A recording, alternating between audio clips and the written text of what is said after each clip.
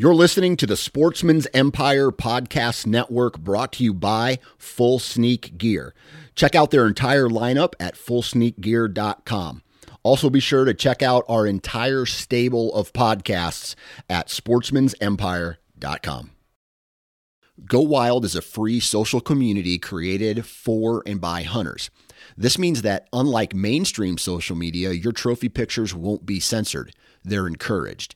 As you spend time on Go Wild, you will earn awesome rewards such as gift cards, free swag, and big discounts on brands like Garmin and Vortex. You will even earn $10 just for signing up. Visit downloadgowild.com and sign up today.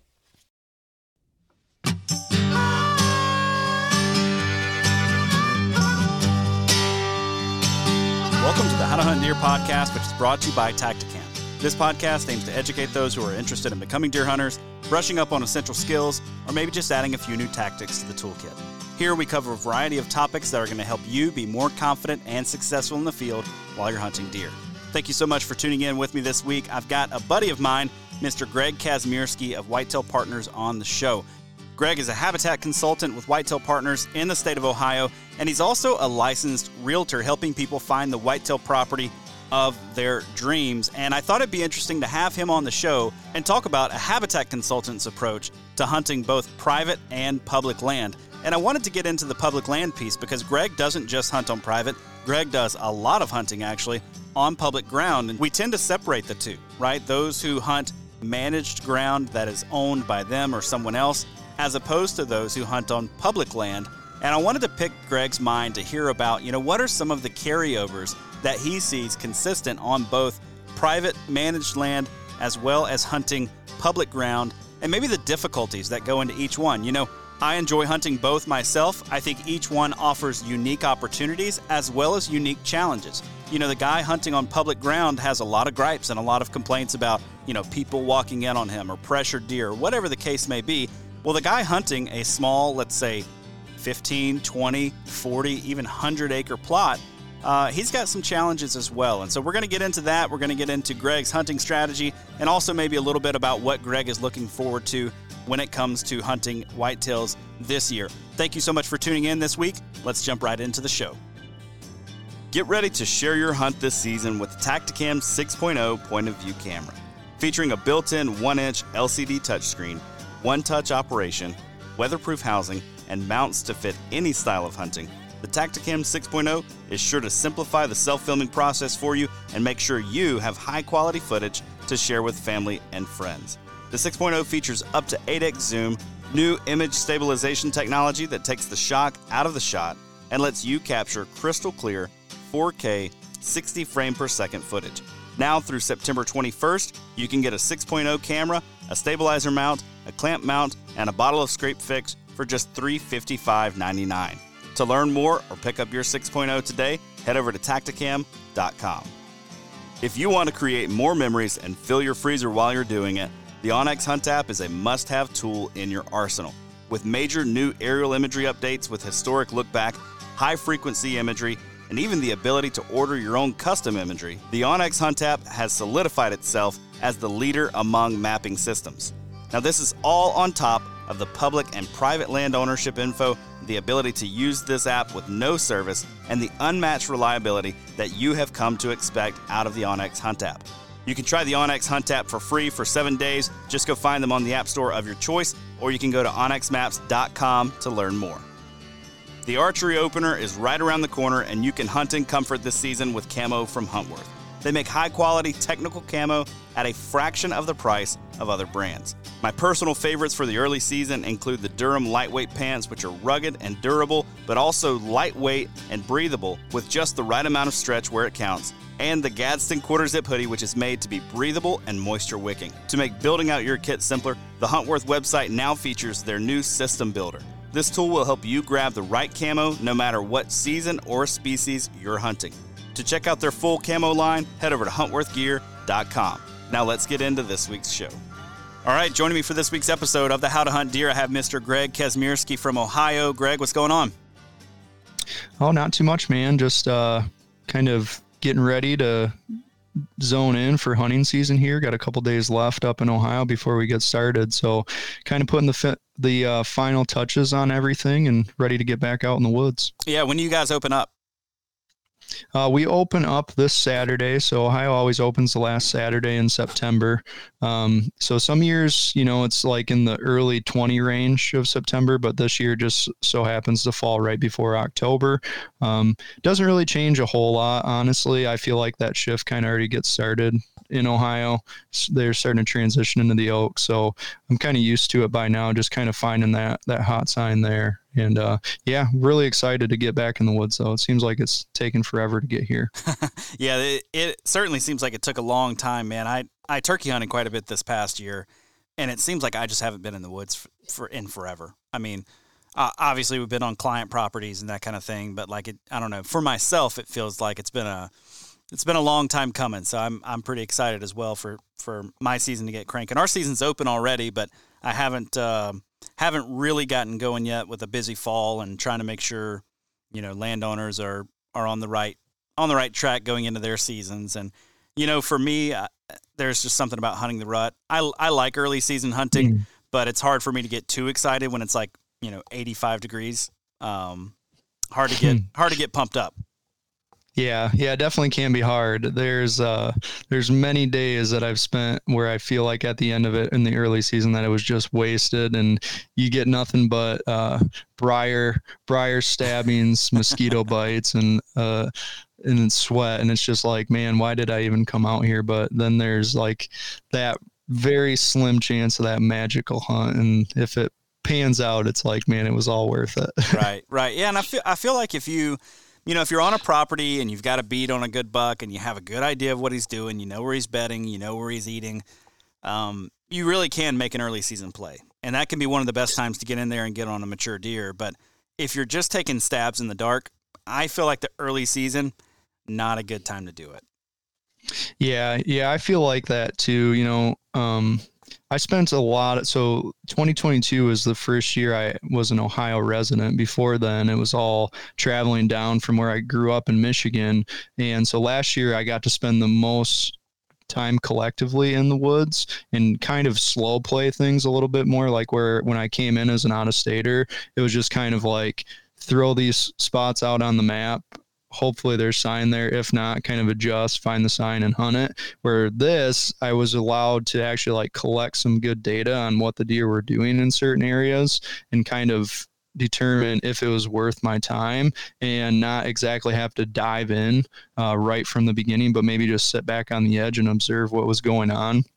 And I found that just by even doing that, it allowed me to gain so much intel on just how the deer were using the landscape. I was hunting a big river bottom system last year in the early season, which I was pretty unfamiliar with, but there was a very condensed white oak crop, so I knew where the deer were going to be. So even just getting to sit back from a distance and observe how the deer were funneling in and out of the area, that served me well to kind of stay in with the deer herd throughout the season, which I really liked and appreciated being able to do that. But like you said, man, it's just, if you just go in there and just dive in the early season, you can really blow things up. And if you're in a situation where you can kind of either control that pressure or know that nobody's really in there, it sometimes is just better to ease your way into the good stuff. Right. And I think a lot of times, on public ground, we can really get gung-ho with feeling like we have to beat others to it. And I know, at least for me, a lot of the public ground around that I'm hunting, I don't necessarily have to dive in there super deep, super fast. I feel like I need to, because I feel like I need to beat other people to it. But there honestly just aren't a lot of guys who are going to go in there and take a big swing in the early season. They're going to get in there and they're going to realize it's thicker than I thought it was. The mosquitoes are worse than I thought they were. I'm a little bit more worried about snakes than I thought I was going to be. And so, guys end up hunting not too far from a road where, so you've got a little bit of time where you can slow play it just a little bit, at least in my experience. But Greg, why don't you give us a quick introduction to yourself, man? This is the first time we've had you on the show. I've talked to you a number of times, but haven't had you on the show yet. So give me a quick rundown of who you are and what you do. Yeah, so like I mentioned there, briefly here just before. I moved down to Ohio from mid-Michigan in the fall of 2022. My wife and I, we got married and we sold our house and we moved down to Ohio. Reason being, wanting to move down to Ohio, just for one, the quality of deer hunting was just way better. Didn't own any property. I did some management work with some friends and family up in Michigan, and I always knew I wanted to get into that space. But then just in general, like the quality of deer hunting on even just public land was so much higher from the trips I took down. I knew that I wanted to get into Ohio. And as I was kind of like putting together business planning of how can I launch this management type thing, I stumbled across some of Sam's content with Whitetail Partners, and I just reached out to him looking for some general advice, and it just worked out really good that he was looking to expand his team and looking for somebody to join in the Ohio area. So we got to talking a little bit, and I was able to join on with Whitetail Partners. So now I work with Whitetail Partners brand and do habitat consulting and land management in Ohio and the surrounding states. I cover a lot of the Appalachia region. I really like the mountainous terrain. I just feel that when you pair these habitat projects with the terrain, it's like a very good collective to really influence deer movement. And then outside of the habitat work, I also am a licensed real estate agent in the state of Ohio, specializing in hunting properties. So I kind of have that all collected together, just slowly building up my skill set and value that I can bring to the people that I work with. And so, yeah, that's pretty much me. And outside of that, I just am pretty much out in the woods anytime I have an opportunity to, even if it's not for work, just because deer have quickly turned into a big passion of mine. Right. You also do some drone work as well, right?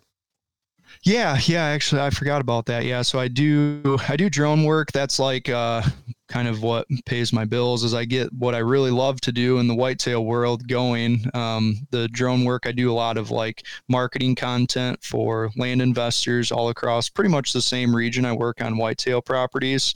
I focus mainly on the marketing side of things just because it's a lot more flexible and it allows me to kind of pair up my work trips together, being able to kind of hit my drone jobs when I'm also doing my consulting work.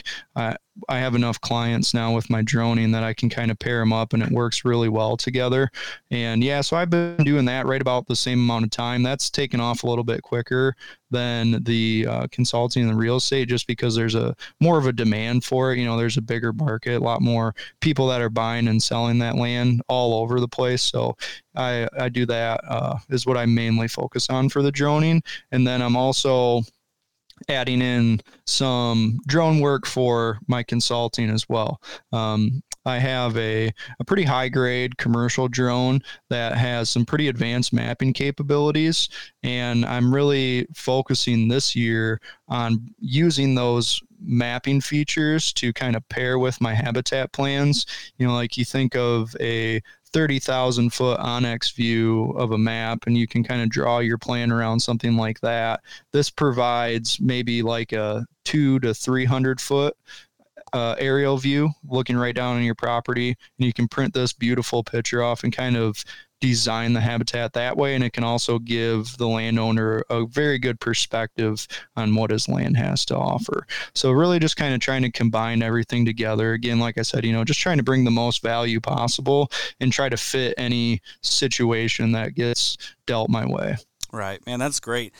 So I wanted to have you on today to talk about kind of a whitetail habitat manager's view of hunting public land here as we launch out into, season openers kind of all around. If you're not open already, chances are you're going to be here in the next week, maybe 2 weeks, even for, late openers like down in Alabama, they're looking at October 15th. You hunt a mix of public and private ground.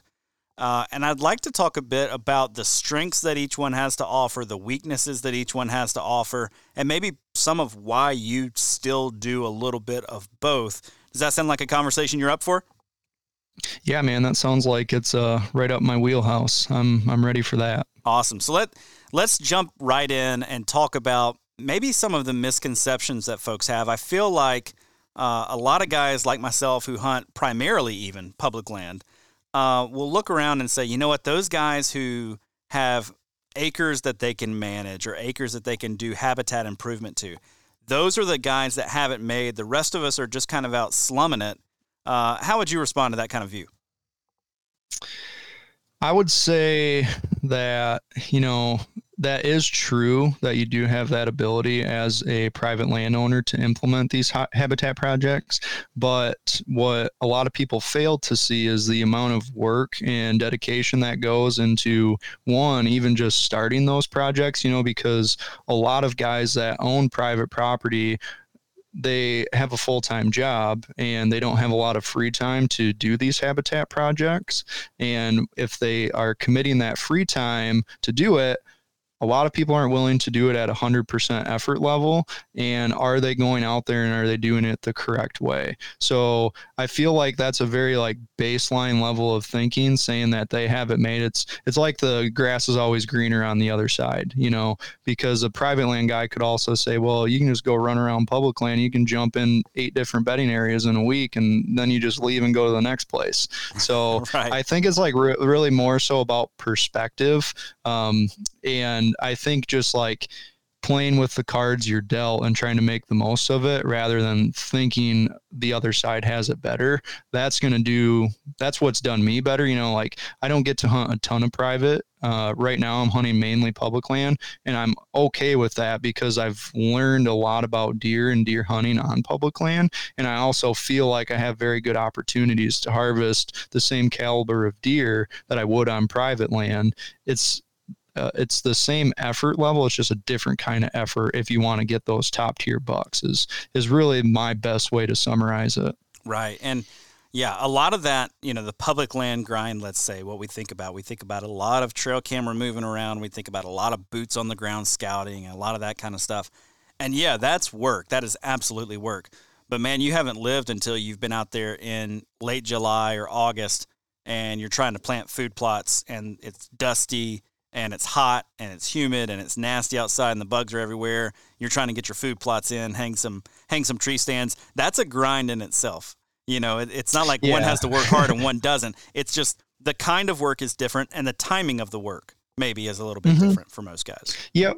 Yeah, exactly. And, that's kind of the beauty of it too. If you have this hybrid type style where you're going to do public land and private land, if you really want to commit to, I call it the whitetail game, if you want to commit to this game fully, you can really get your public land stuff taken care of in the wintertime before any of that foliage comes back on. And then as it starts to transition into that spring green up phase, that borderline time, you can really start hammering out the projects on your whitetail property, and it really can turn into a year-long endeavor, which is what I really like about it. I just feel like the more time I spend out in the field, whether it be on public or private, the better off that I am, because I'm always constantly learning more and more about deer. Right. So let's talk about let's single out private land here, just kind of at the beginning. It comes with some benefits. It also comes with some drawbacks. I'm curious if you can just lay out for us, what are the benefits of hunting on private land, maybe that you have access to manage, but then some of the drawbacks as well that I think maybe a lot of folks don't normally think about.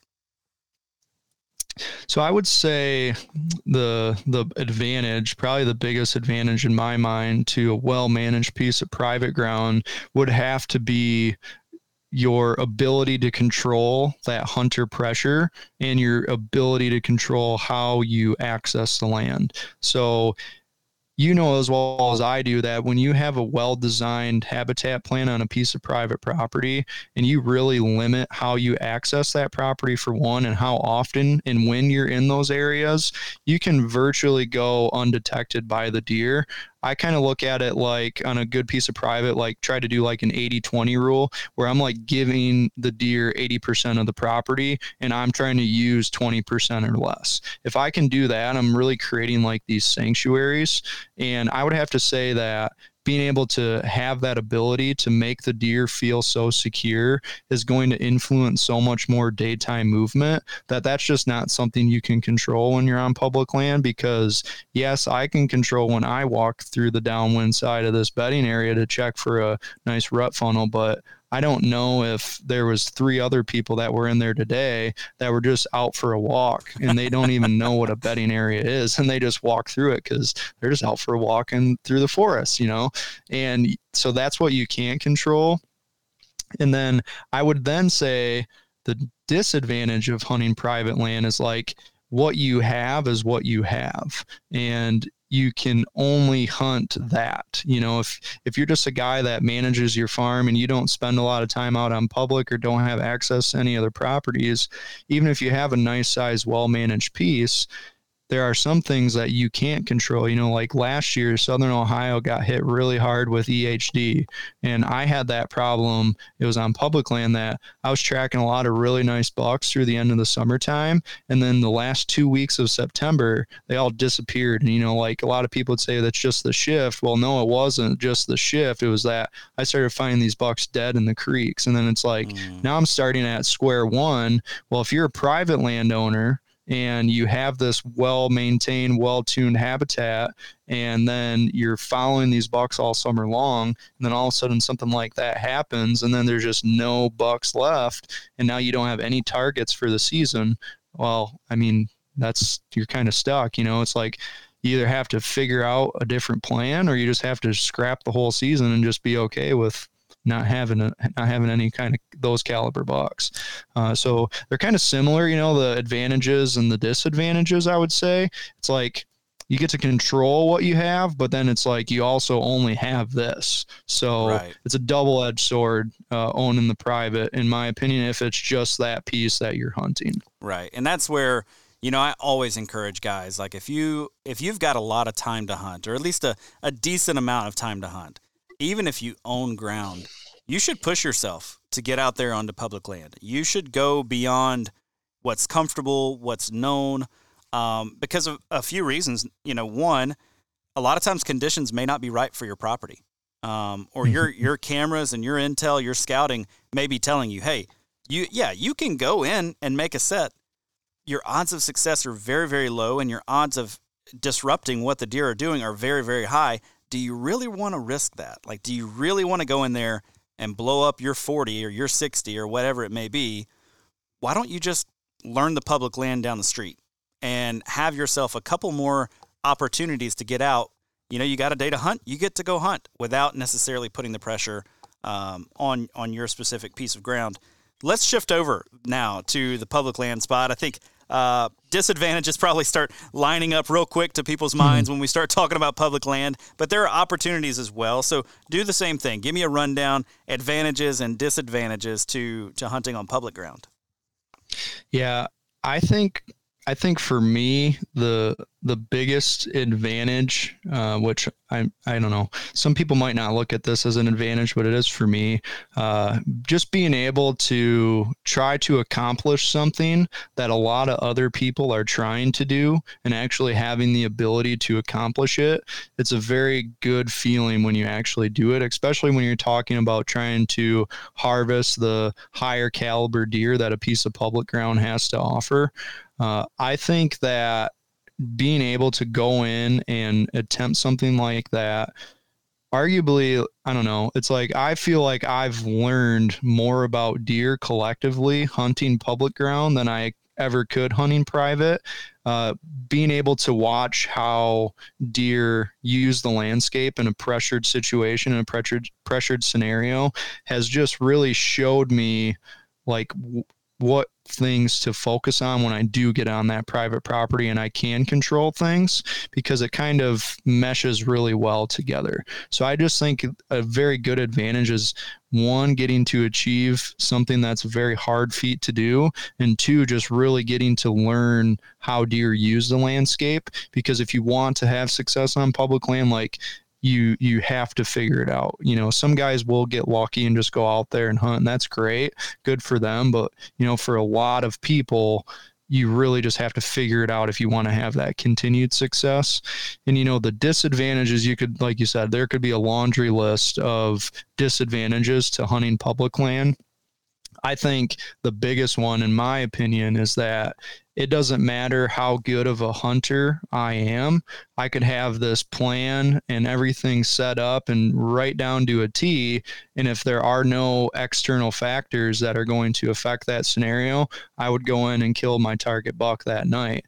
But you can't control what you can't control. And you might go in there, have somebody walk underneath you and go right to where that you anticipate him to come from. Or somebody could have been in there, walked through and did a scouting session an hour before you showed up. And these are all things that you can't control, but can affect your outcome. And I think, to me, that's like the biggest disadvantage, and it makes your odds of success go way down over the course of a full season. Right. There are just so many other factors that can play into that. I want to touch on one advantage that really is one of the reasons that I love hunting public ground still, even though I've got, the family farm that I can go down and hunt, is that piece of just having room to roam, having the ability to get out there, figure things out, move around, be mobile, and do the style of hunting that I enjoy doing. Now, don't get me wrong. I love going home, hunting the family farm, hunting the stands that we have set up, hunting the food plots that we've created, knowing what the deer generally do on that property. It's great and it's wonderful, but you give me 3, 4, 5 days of that, and boy, I'm ready to spread my wings and fly a little bit, No doubt about that, man. I feel the same way. Like I have like these public areas that I really try to get some patterns and stuff on bucks for the early part of the season. But when it comes to the pre-rut and rut time, we have a lot of big state forest and national forest ground in Southeast Ohio. And it's all that big hill country, man. It's just, there's something so special about going into that massive type of landscape where the deer density isn't as high. That there are some freaky big bucks walking around, and the likelihood of success is low, but that sense of just adventure, like you feel so small when you're out there in those big national forest grounds and you're trying to narrow down all of this deer movement into this one little condensed location. And it's like, this probably is not going to work, but it's going to be a great time the whole time I'm out here. And I just love that. I love that sense of adventure too. It's really hard to compete with that, especially to me, like in those big wooded terrains where it's just not a lot of people are willing to stomp around. It's like, man, that's where adventure starts. Hey guys, just want to take a quick minute to let you know that the How to Hunt Deer podcast is brought to you by Tactacam, makers of the best point of view cameras on the market for hunters and anglers.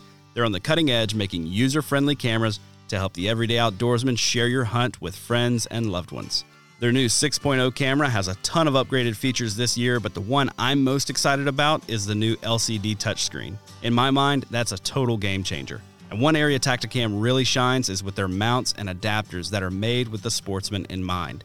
If you've tried to film your hunting and fishing excursions in the past, you know how frustrating it can be to get an action camera aimed just right or get it attached to your weapon or in a good spot for a second angle. Well, Tactacam makes all of that a breeze with their line of accessories. This fall, I'll be using their stabilizer mount on my bow with the 6.0 camera and their bendy clamp paired with the 5.0 wide camera for a second angle and to make sure I don't miss any of the action.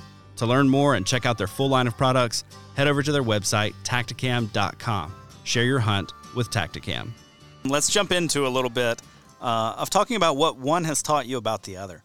I think, spending time with clients on their properties, and then spending time on, public ground and seeing all that it has to offer, and especially that how pressured deer respond and use the terrain. What has one taught you about the other? Like, what has private land taught you about hunting public land? And then what has hunting public land taught you about hunting on private? And when I say private, maybe I should distinguish between hunting highly pressured land versus hunting relatively low pressured land. Maybe, some pieces of private are just as pressured, if not worse, than the public down the street. You got the guy with an 80-acre farm, and he lets everybody that stops by and knock on his door go hunting. Well, you might as well count that as public hunting ground, right? So that's not the kind of property that I mean. When I say private, I'm thinking controlling the pressure, being careful how we hunt it, versus public land where who knows if people are out there all day long walking their dogs and just kicking the bushes. Yep. Yeah. So I would say to get started with what I kind of touched on earlier, so I'll dive into it a little more here. What public has taught me about private property is what deer do, whether it be in a high pressured or low pressured situation. Getting to see more often how the deer want to use the landscape, whether because they're in an unpressured piece of public ground and they're just naturally doing so, or they're in a high pressured piece of public ground and you're watching where they're escaping to avoid that pressure. What that has allowed me to take over to private ground, especially when working on clients' properties, because one of the biggest barriers to somebody wanting to put this big investment into a habitat plan and improving the property is if they own that 40 acres, but then all of the neighbors are high pressured type farms, no QDMA, like nothing like that in place. How can I possibly justify making this investment to make my property better? Well, what public land has showed me is that there are sanctuaries, even on the highest pressured piece of public ground I can find. I can almost guarantee you that there's a mature buck living somewhere on that piece of public ground. If he's not living on there, he's living very close to there, and he does in fact spend time there. It's just there. It's not always the furthest back. It's not always the thickest area. It's just that one weird overlooked spot, and that's where you're going to find these adult bucks. Because I look at it like, again, it's like the law of numbers. The bucks that are more curious, the bucks that are more nonchalant about their movements, don't take wind or anything into consideration, all of that stuff when they're operating on public land, those are the bucks that get killed when they're 1-2 years old. The bucks that are more cautious about how they use the landscape, they're more selective about when and where they go, and they find those better areas, those are the deer that are going to make it to maturity, just because they don't have as many interactions with humans. So therefore, those are the bucks that are going to find these little pockets because they've lived there their whole life. Now they're 5-6 years old and they're living there. So understanding that and being able to start to find these sanctuary type pockets on public ground, I can transfer that over to private property.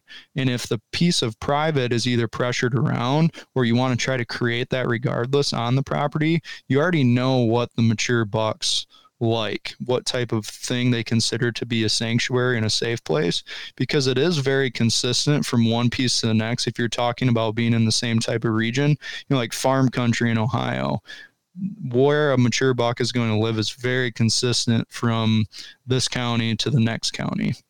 Now, when you're talking about going from what I've learned on private land that has helped me on public land, I would say that learning how to take advantage of an opportunity when it presents itself. So on private ground, you have the ability to put these habitat projects in place, like just for an example, let's say travel corridors.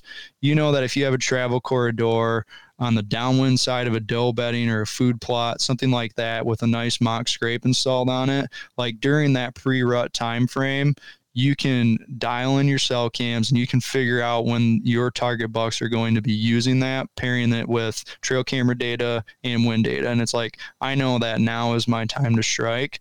Well, I can do the same thing on public ground. It's just that you have to use a different set of data. But I think what it is, it's like, it's taught me that if you see an opportunity and it feels right, like go in there with the confidence that you're going to harvest that deer tonight. And I feel like that just naturally is going to make it more likely that that's going to happen. Yeah, that's really good. So like an algorithm with different inputs, right? In a lot of ways, you're just dealing with different data that you're plugging in. I had a great example of that last year. There was a trail that I'd found that was a fantastic trail, and I wanted to hunt it so bad. And I did hunt it. I hunted it several times. It was just a nice little pinch point and funnel. But the deer kept doing something different than what I anticipated. This trail that looked great and should have been wonderful just wasn't getting the attention that it should. So finally one day I was like, all right, I'm seeing all these deer back behind me every time I hunt here. They seem to be crossing 75 yards up that way. I need to know why. Like, why are they way up there? So I got down out of my saddle that day, and I decided to take a little walk. And in my walk, I found a large white oak tree had fallen over that trail, just out of sight of what I could see. The little ditch crossing that was there that used to get used all the time, no fresh tracks in it or anything like that. The deer had just all but quit using that section of the trail. The way that the tree had fallen joined up with some, I don't want to get too specific because some folks know where I'm hunting, joined up to an area where it didn't provide enough of a pinch, right? And so what had happened, the deer actually adjusted. We're using a different ditch crossing a little bit further up. And so instead of, using their normal trail and then going around that tree, they had just moved the whole movement pattern up, like 75 to 100 yards. And so I decided on, after I found that, the next day I was like, okay, I'm going to move my setup up another 100 yards to take advantage of this other line of movement. And that's the day I shot my buck, coming down that exact trail. Yep. That's special. And that's just kind of what it takes on public ground sometimes, is that everything can seem so cut and dry, obvious. Like, oh yeah, I'm just going to read this sign. It's a great pinch point. It's going to work. And then just doesn't happen. And it's just like, that's perfect example of something being completely out of your control. Right. That you just adapted to it and then you just made the most of it. And I feel like you can use that in both scenarios. It's just a lot different, like, actions that you're implying, whether it's private or public. Right. And if that had been private ground, I know what I would have done. I would have, it's November, so I probably would have broken out the chainsaw at that point. Not too worried about it. Broke out the chainsaw, corrected that crossing, so that the deer could continue to use it, because it was honestly more beneficial for me as a hunter. My access was better if I could press all the way in just that extra 100 yards and hunt that spot, rather than having deer kind of anywhere in this, 50-yard range that they had now adapted to. But it's also a good example of what we try to emulate when we're on landowner property of, well, how do you influence deer traffic and deer travel? And, you have people say all the time, it's like, you can't make deer go where they don't want to go. And it's like, you know what, you're exactly right. But I can make this the best option for them. Right? Yeah. And we can get 80% of the deer, or 85% of the deer to use this travel, or for these deer to use this travel route 85% of the time, as opposed to using this other one that isn't as good for my access, isn't as good as for my wind or my setup or whatever. So, something like a fallen tree covering up a trail, that's a lot of the stuff that we'll use sometimes. There's a pinch point, or there's a good spot that we really need to narrow down the movement for that 20-yard bow shot. But they could travel anywhere within, this 100-yard span. Well, you cut down one tree. Now, I will say I probably would not have cut down the big white oak that fell. That was a good acorn producer. But, doing something like that, blocking up that trail some way, clogging that secondary trail, if I'd wanted to move that up a little bit more, would have been very, very conducive, I guess you could say, to the deer travel. If the other stand site was where I really wanted to be, can really help you get those deer, I guess, within range a little bit, if that makes sense. Mm-hmm. So, yeah. Oh, go ahead. I was just going to say, like, to kind of pair with that is how I try to explain is that, yeah, you can't fully control, like, yes, the deer are going to use this travel corridor, but all of those things that you do around it is you're stacking the odds to make it more likely that it's going to happen. And that's where the full plan kind of comes together in my mind, is that when you create a travel corridor, but then you also take in mind wind and thermals and place bedding and food around that travel corridor. And then you're also pairing that with hunter access in areas that the deer don't want to go. And then a hunter stand location in an area that it's even more likely that the deer is going to travel, in like those pinch point type areas. I just look at it like stacking the odds, because we're playing a game that has very low odds of success. Like you're talking about, we're only successful one time a season if you're not hunting in multiple states, or because I don't know about every state, but like Ohio, we only get to shoot, 1 buck per season. So if I go out there and I hunt 20 times and I have 1 successful buck hunt, I was only successful 5% of the time, so it's like you're talking about a very low odds game in the first place. So how can I make my crappy odds better is basically like the game I feel like we're playing. But you can do that with these habitat projects. And that's what I like so much, is that you can really create a system. And if you're very smart about how you approach it, you can have continued success year after year. Yeah, that's really good. In almost nothing else would we say that batting .05 is a good thing. Right. Yeah, exactly. It's not very often that we would say that. But yeah, if there's a booner on the other end of the line, then then it's worth that. That's right. That's right. Yeah, and you look back, you have 20 hunts, let's say, where you blank, and then hunt number 21, you get the deer that you're after.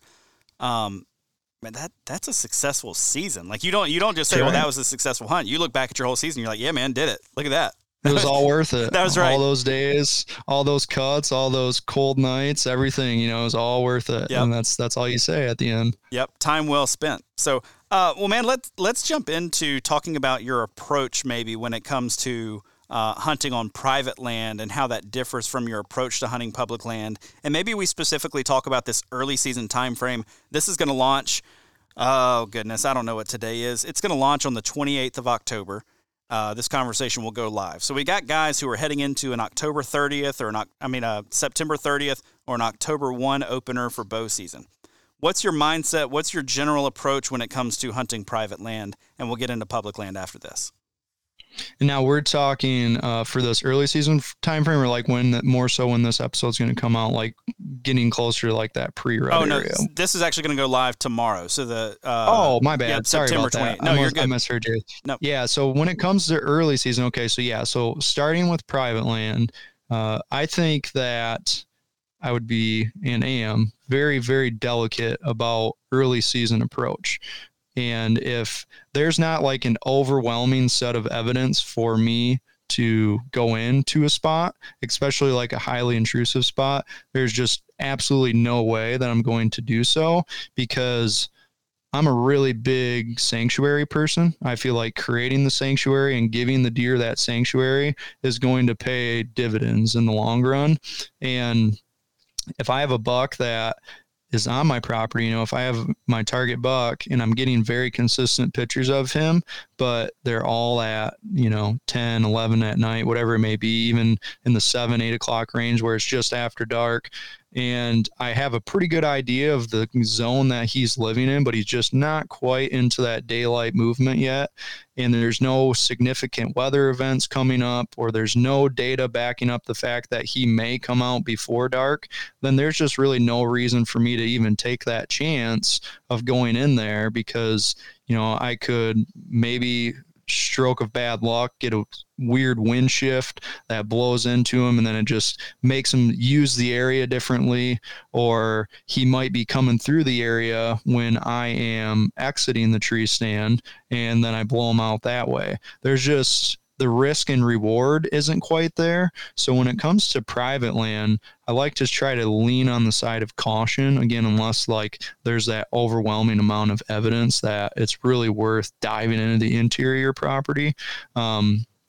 Early season can be a great opportunity to, if you're looking to get a couple doe harvest in, pick away those edges, hunt those food sources on those low intrusion spots, and get those doe harvest done and out of the way. And then you're kind of good to go. You can let your property have some time to relax, and then wait for whatever it is that you need to dive into the good stuff and go after your target bucks. I rely on trail cameras a lot.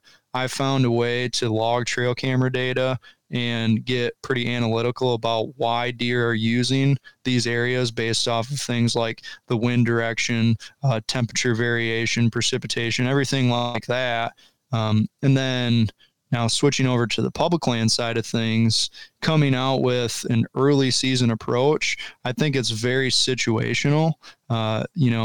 There can be somebody that gets a very intimate relationship with the piece of public ground that they feel like they know very well. I feel like I'm at that stage personally with a couple pieces of public ground that I focus on the majority of the time in early season. I feel like I know that there are a few core areas that there's a high likelihood that I'm going to have a mature buck in that zone at least.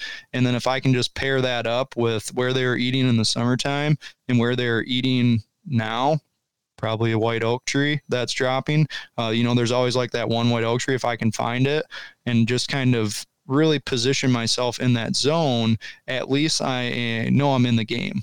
I try to lean on the side of caution still on public land until I have that evidence that it's really worth me going in there. But like right now, I felt way more confident last year going into opening day than I did this year. Right now, I feel like I have like a half-mile radius of where I'm pretty confident there's a buck in there that I would shoot, but I don't really know how he's leaving his bedding area, and I don't know exactly what white oak section he's eating under. So I'm going to start out the first few days, even leading up to season, maybe if it works out, by just doing these very casual far back observation sits. And I might not put eyes on him, but if I see some of the younger bucks or some of the members of the doe families working through an area, at least I have a general idea on how those deer are kind of in and out of the bedding to the food and where they're going after. And that can kind of allow me to start getting a little bit closer and closer. So both situations, I'm not going for that kill early season unless I feel like I have a good chance of doing so. But that doesn't mean I'm not spending time out in the field. If it's on private, perfect time to go out and harvest some does. If I'm hunting public, it allows me to really dive in and try to figure out what's going on in that area until I have that evidence, be like, okay, tonight's the night. I'm going to go in there and try to get them. Right. When it comes to that public land piece, in private, ideally, you've got your camera set up and that kind of thing. But it comes to a public land piece, you've got, let's say, a half mile that you're like, hey, I know there's a buck in here. How much of your strategy is going to lean on trail cameras, and how much of it is going to lean on that observation stuff? Because I think depending on the situation, the trail cameras and trying to get in there with those can almost do more harm than good this time of year if we try to get in there and get too fancy. Yeah, so I played the trail, in my mind, I played the trail camera game on public land the long way as I really started. I look at my whitetail journey like there was a point in time in history where I went from liking deer hunting to just being completely obsessed with it. And when I became completely obsessed with it and I was hunting 100% public land, there was a period of a couple of years where I was playing the trail cam game completely wrong. And I was trying to set trail cameras up very close and a lot of times in sight of the trees that I planned on hunting out of. Mm-hmm. Because in my mind, I thought if I can get a trail cam picture of this buck here, that means he will come back to this area. But like what you said, you're almost doing more harm than good a lot of the times. A lot of the times, if you have a spot that you think you can kill that buck, but you're in and out of there checking your trail camera, granted, this is if you don't have a cell camera, but even though, whatever it is, you're still intruding on where that buck likes to spend daylight hours, then you're potentially doing more harm than good. So what I've started to do with my trail cameras is place them in, I call them low impact zones, where I know where the food sources, I know where the bedding area is. So let me back up from where I think I might be able to kill this deer and hang a trail camera, at least to get confirmation that this deer is using this area. So if I know he's bedded up on the top of the hill and he works his way down to the oaks and then funnels his way through a big drainage and he's out to some clover field on a cow pasture that's a mile away, and I get that picture of him, it might be a quarter mile away from the zone I'm hunting him, but I still have that data and I can use the terrain to backtrack. I know where he's coming from, and then I'll pair that. I'm not going to waste an observation sit if I think that there's a big buck in there. I'm only going to do it if I know that there's a buck in that core zone that I want to go after. And that's when I kind of stack that data on top of each other to really, again, stack the odds in my favor and kind of know when it's worth going in there. So I've completely changed that trail camera strategy just because I feel like I was doing more harm than good the majority of the time. Right. So if you're putting in cell cameras then, does that change that a little bit for you? Let's say a guy's going to put up a couple of cell cams on public ground. are you then going to put them maybe a little bit closer to where you might think you could kill that deer, or are you still going to stick with what you got going? So I will if I can. Unfortunately, it's just a lot of the public I hunt in Ohio, I just don't get enough cell coverage to be able to hang cell cameras. That's just the unfortunate truth. If I did have the luxury of, like, say, this little half-mile zone I was talking about, if I had great cell reception and I felt like I could kind of scatter them around, I would spend a half a day going in all those major entry exit points and being more intrusive with my trail camera setup. But I just don't have that luxury. So again, it's like focusing on what I can control and setting up accordingly and just working with what I have. So that's why I have this strategy more in the conservative sense. And then I also like getting the trail camera pictures like that too, just because I know that no matter what, even if I get a random daylight picture of that buck on this trail camera, I'm not going to be hunting back there because it just doesn't make sense. Like, I think he might use that area, but for me to set up and hunt there, it's just not going to happen. So I completely remove that possibility from my brain whatsoever. Right. No, that makes a ton of sense. We mentioned a couple of times this overwhelming set of evidence, and for guys who are maybe wondering what that overwhelming set of evidence is, that like this is the spot or this is the time to move in, what are those factors that you're trying to line up that tell you like now's the time to strike right here? Yeah, so I can tie that into a story of a public land buck I killed in Ohio, and it's cool because the whole process took a couple of days, but it was actually an intraday movement that led me to harvesting this buck. I was out there the day before, leading into dark. So this was when I was still a Michigan resident. So I traveled down to Ohio, and again, it's like pick my couple spots on the map and dive in and speed scout and figure out how I'm going to set up on these deer. So I came in, I scouted around a different area for a day, didn't find anything. Then I came into this area the next day, this zone that I killed my buck in, and I kind of found something similar to what you were talking about, a very beat down crossing on the top of a drainage, and it was just absolutely hammered with deer tracks. It was the first week of November, and I found a really nice scrape line coming off the two tops next to it. So I'm like, this is it, man, like slam dunk. I'm going to set up on this travel corridor. So I came back out there the next morning. I was planning on just sitting that little crossing on top of the drainage all day. And I was out there, and I seen a nice buck first thing at daybreak. He came down and hit the scrapes, but he was a little ways away, and I was kind of anticipating him to come down that little connector on the top of that drainage. He never did. He turned around and went back up to the top. And then about an hour later, there was a chase going on top of the hill, and they never came down. And then half hour after that, same thing, chase going on top of the hill. And I just kind of like finally hit me. I'm like, man, if I actually want to kill a deer today, it's not going to be out of this tree. Like I thought it was going to be out of this tree, but it's actually going to be up on that tree that I just seen the deer run by the 3 times in the last hour. So I tore all my stuff down. And mind you, this was like high noon, tore all my stuff down, went up to the top of the ridge, set back up. And by the time I set up, it was like 12:30. I'm not kidding you. I shot my buck at 12:43. Like it happened that fast. Like it was, how you like get into those rut zones that it's just like, this is where the action's happening. Like that was where it was. And it didn't matter what I did. It just mattered that I was there. And that's just how it works. So that's like the type of adaptation. It's just like you have to, whether it be from one day to the next and slow playing it through these observation sits, or being in like that rut packed action and being like, man, I'm only 150 yards away from where I need to be to kill this buck. I'm just going to get down and go and do it. I think it comes down to confidence.